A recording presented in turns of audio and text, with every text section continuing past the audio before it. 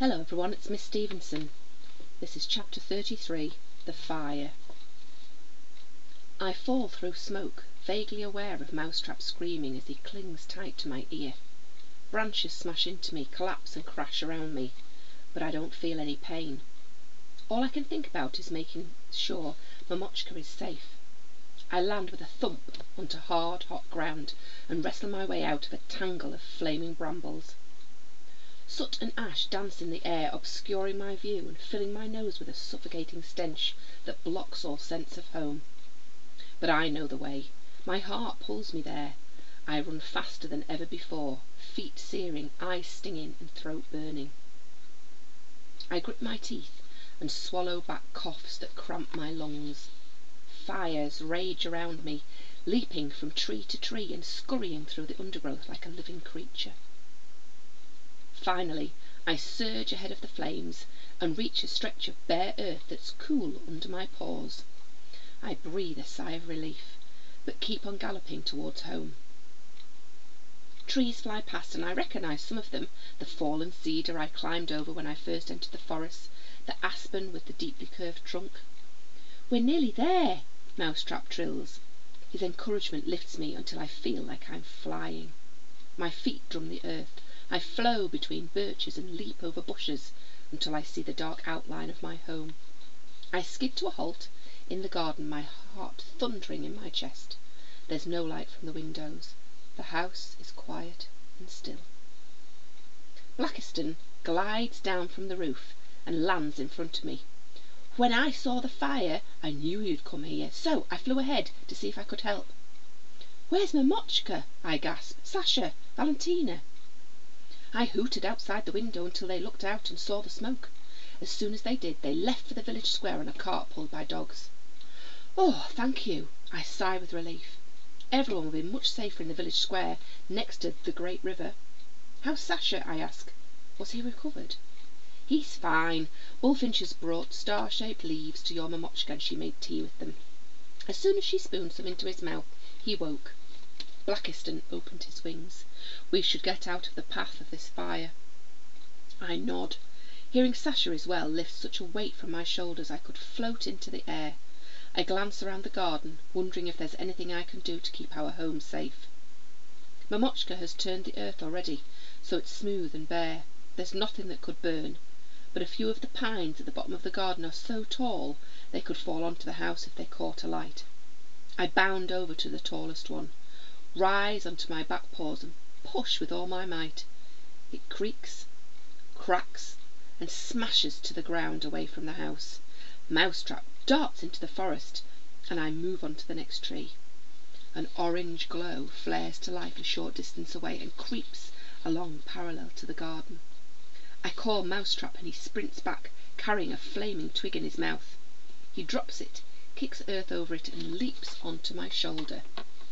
I set fire to some dry branches to block the fire coming the other way. Good idea. I slam into another pine, forcing it over, then follow the trail round to Sasha's house. The fire line Mousetrap lit is burning bright. Mamochka does the same thing in summer. Burns the dry undergrowth near our home to stop fires from coming too close. We've never needed their protection before, though. The forest fires have never burned this close to the village. Well, not since I've lived here, anyway. I knock over 3 larches at the back of Sasha's house, then race towards the village. Thick black smoke plumes into the air above it, and long before I see the village hall, I can tell the linden trees behind it must be on fire. I trip over my feet and skid all the way down the hill into the village square. It's bursting with people. The older babushkas and dashushkas sit with the youngest children and the sledge dogs at the far side of the square, closest to the great river. All around them people rush back and forth, pulling carts stacked with water barrels and buckets. The busiest area is around the roaring linden trees behind the hall, so I stagger to my feet and run in that direction. "A bear!" Several of the children shriek as I dart past.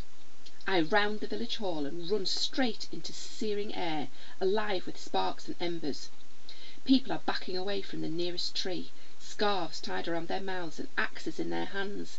But it's too late to cut it down. Already the trunk is sizzling with flames, crackling in the heat. The tree creaks and leans over the village hall. Someone shouts a warning, and everyone sprints away towards the square.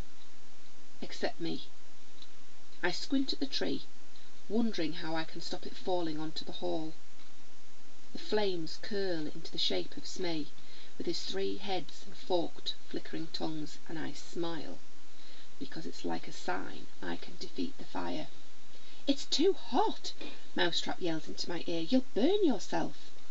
I race past the tree, to the river the other side, and plunge into the icy water. When my fur is soaking wet, I run back up to the blaze. "Yanka!" I turn to the deep rumbling roar and see Anatoly galloping towards me, his fur dripping as he rushes out of the river. Behind him I catch a glimpse of the house with chicken legs, almost invisible in the dark house.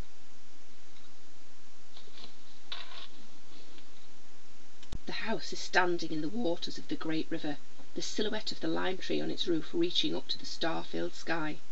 "Help me push that linden tree back before it falls onto the village hall," I shout to Anatoly, then rush into the flames. The heat makes me gasp, then hold my breath as it burns the back of my throat. I rear up and slam my front paws into the linden tree. The skin on my pads sizzles, and I bellow in pain as I lean all my weight into the trunk. Anatoly rises next to me. He's so enormous his front paws land on the tree above my head. The tree pitches backwards. "It's falling!" he shouts, and with an ear-splitting crack, the tree splinters and crashes down. It lands on the tree behind it, and 3 trees domino to the floor in quick succession. They all fall away from the hall. My heart lifts, until one last tree wobbles and leans, further and further the opposite way, towards the hall. "Run!" Anatoly roars, but before I've turned around, the tree collapses onto the roof of the village hall. The roof buckles and the wooden walls curve outwards. With a deafening bang and a fountain of flames, the whole hall slams down on top of me. Anatoly disappears behind an avalanche of roof panels and wooden beams.